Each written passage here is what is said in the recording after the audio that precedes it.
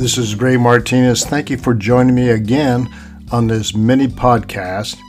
This particular episode, we're going to explore the powerful message of Romans 8 and how it answers the question, who will deliver me from this struggle of being a sinner, doing the very thing that God hates? This was what Paul was talking about.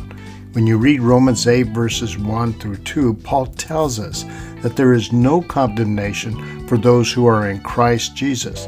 It is through Jesus that we are delivered from the power of sin and death.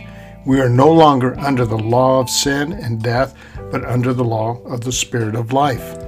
In Romans 8 verses 5 through 8, Paul explains that those who lived according to the flesh are hostile to God. But those who live according to the Spirit have their minds set on what the Spirit desires. The mind governed by the flesh is death, but the mind governed by the Spirit is life and peace. In Romans 8, verses 9 through 11, Paul affirms that the Spirit of God dwells in us and gives us assurance of our future resurrection. The same Spirit who raised Jesus from the dead is alive in us and gives life to our mortal bodies. In Romans 8, verses 12 through 17, Paul reminds us that we are children of God and heirs with Christ. We have received the Spirit of adoption, by whom we cry out, Abba, Father.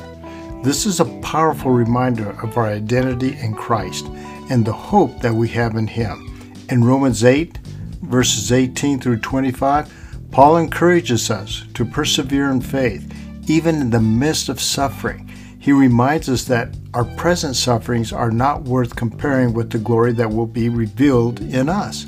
The whole creation groans in anticipation of the redemption that will come through Christ.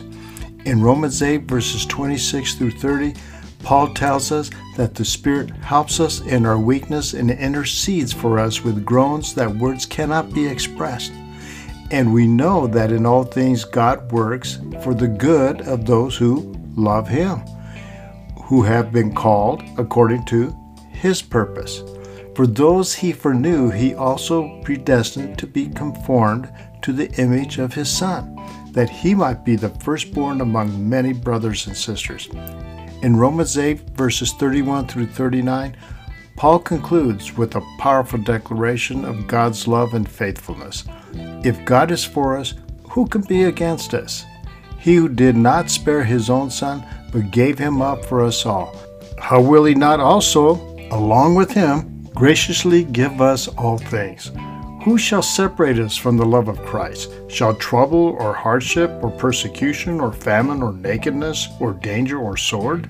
No, in all these things we are more than conquerors through Him who loved us. I like that verse because he says we don't just conquer, but he says we go beyond that. We're more than just a conqueror.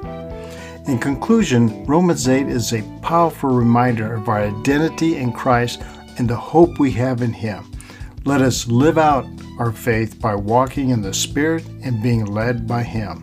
A life transformed by the message of Romans 8 finds deliverance from the struggle of sin and discovers the boundless love and hope found in Christ.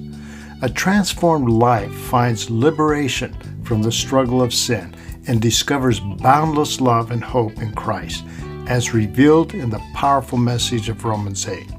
Charles Stanley says it this way: I consider Romans 8 to be the greatest chapter in the entire Bible. It reveals the incredible power of God's love and the assurance of our victory in Christ.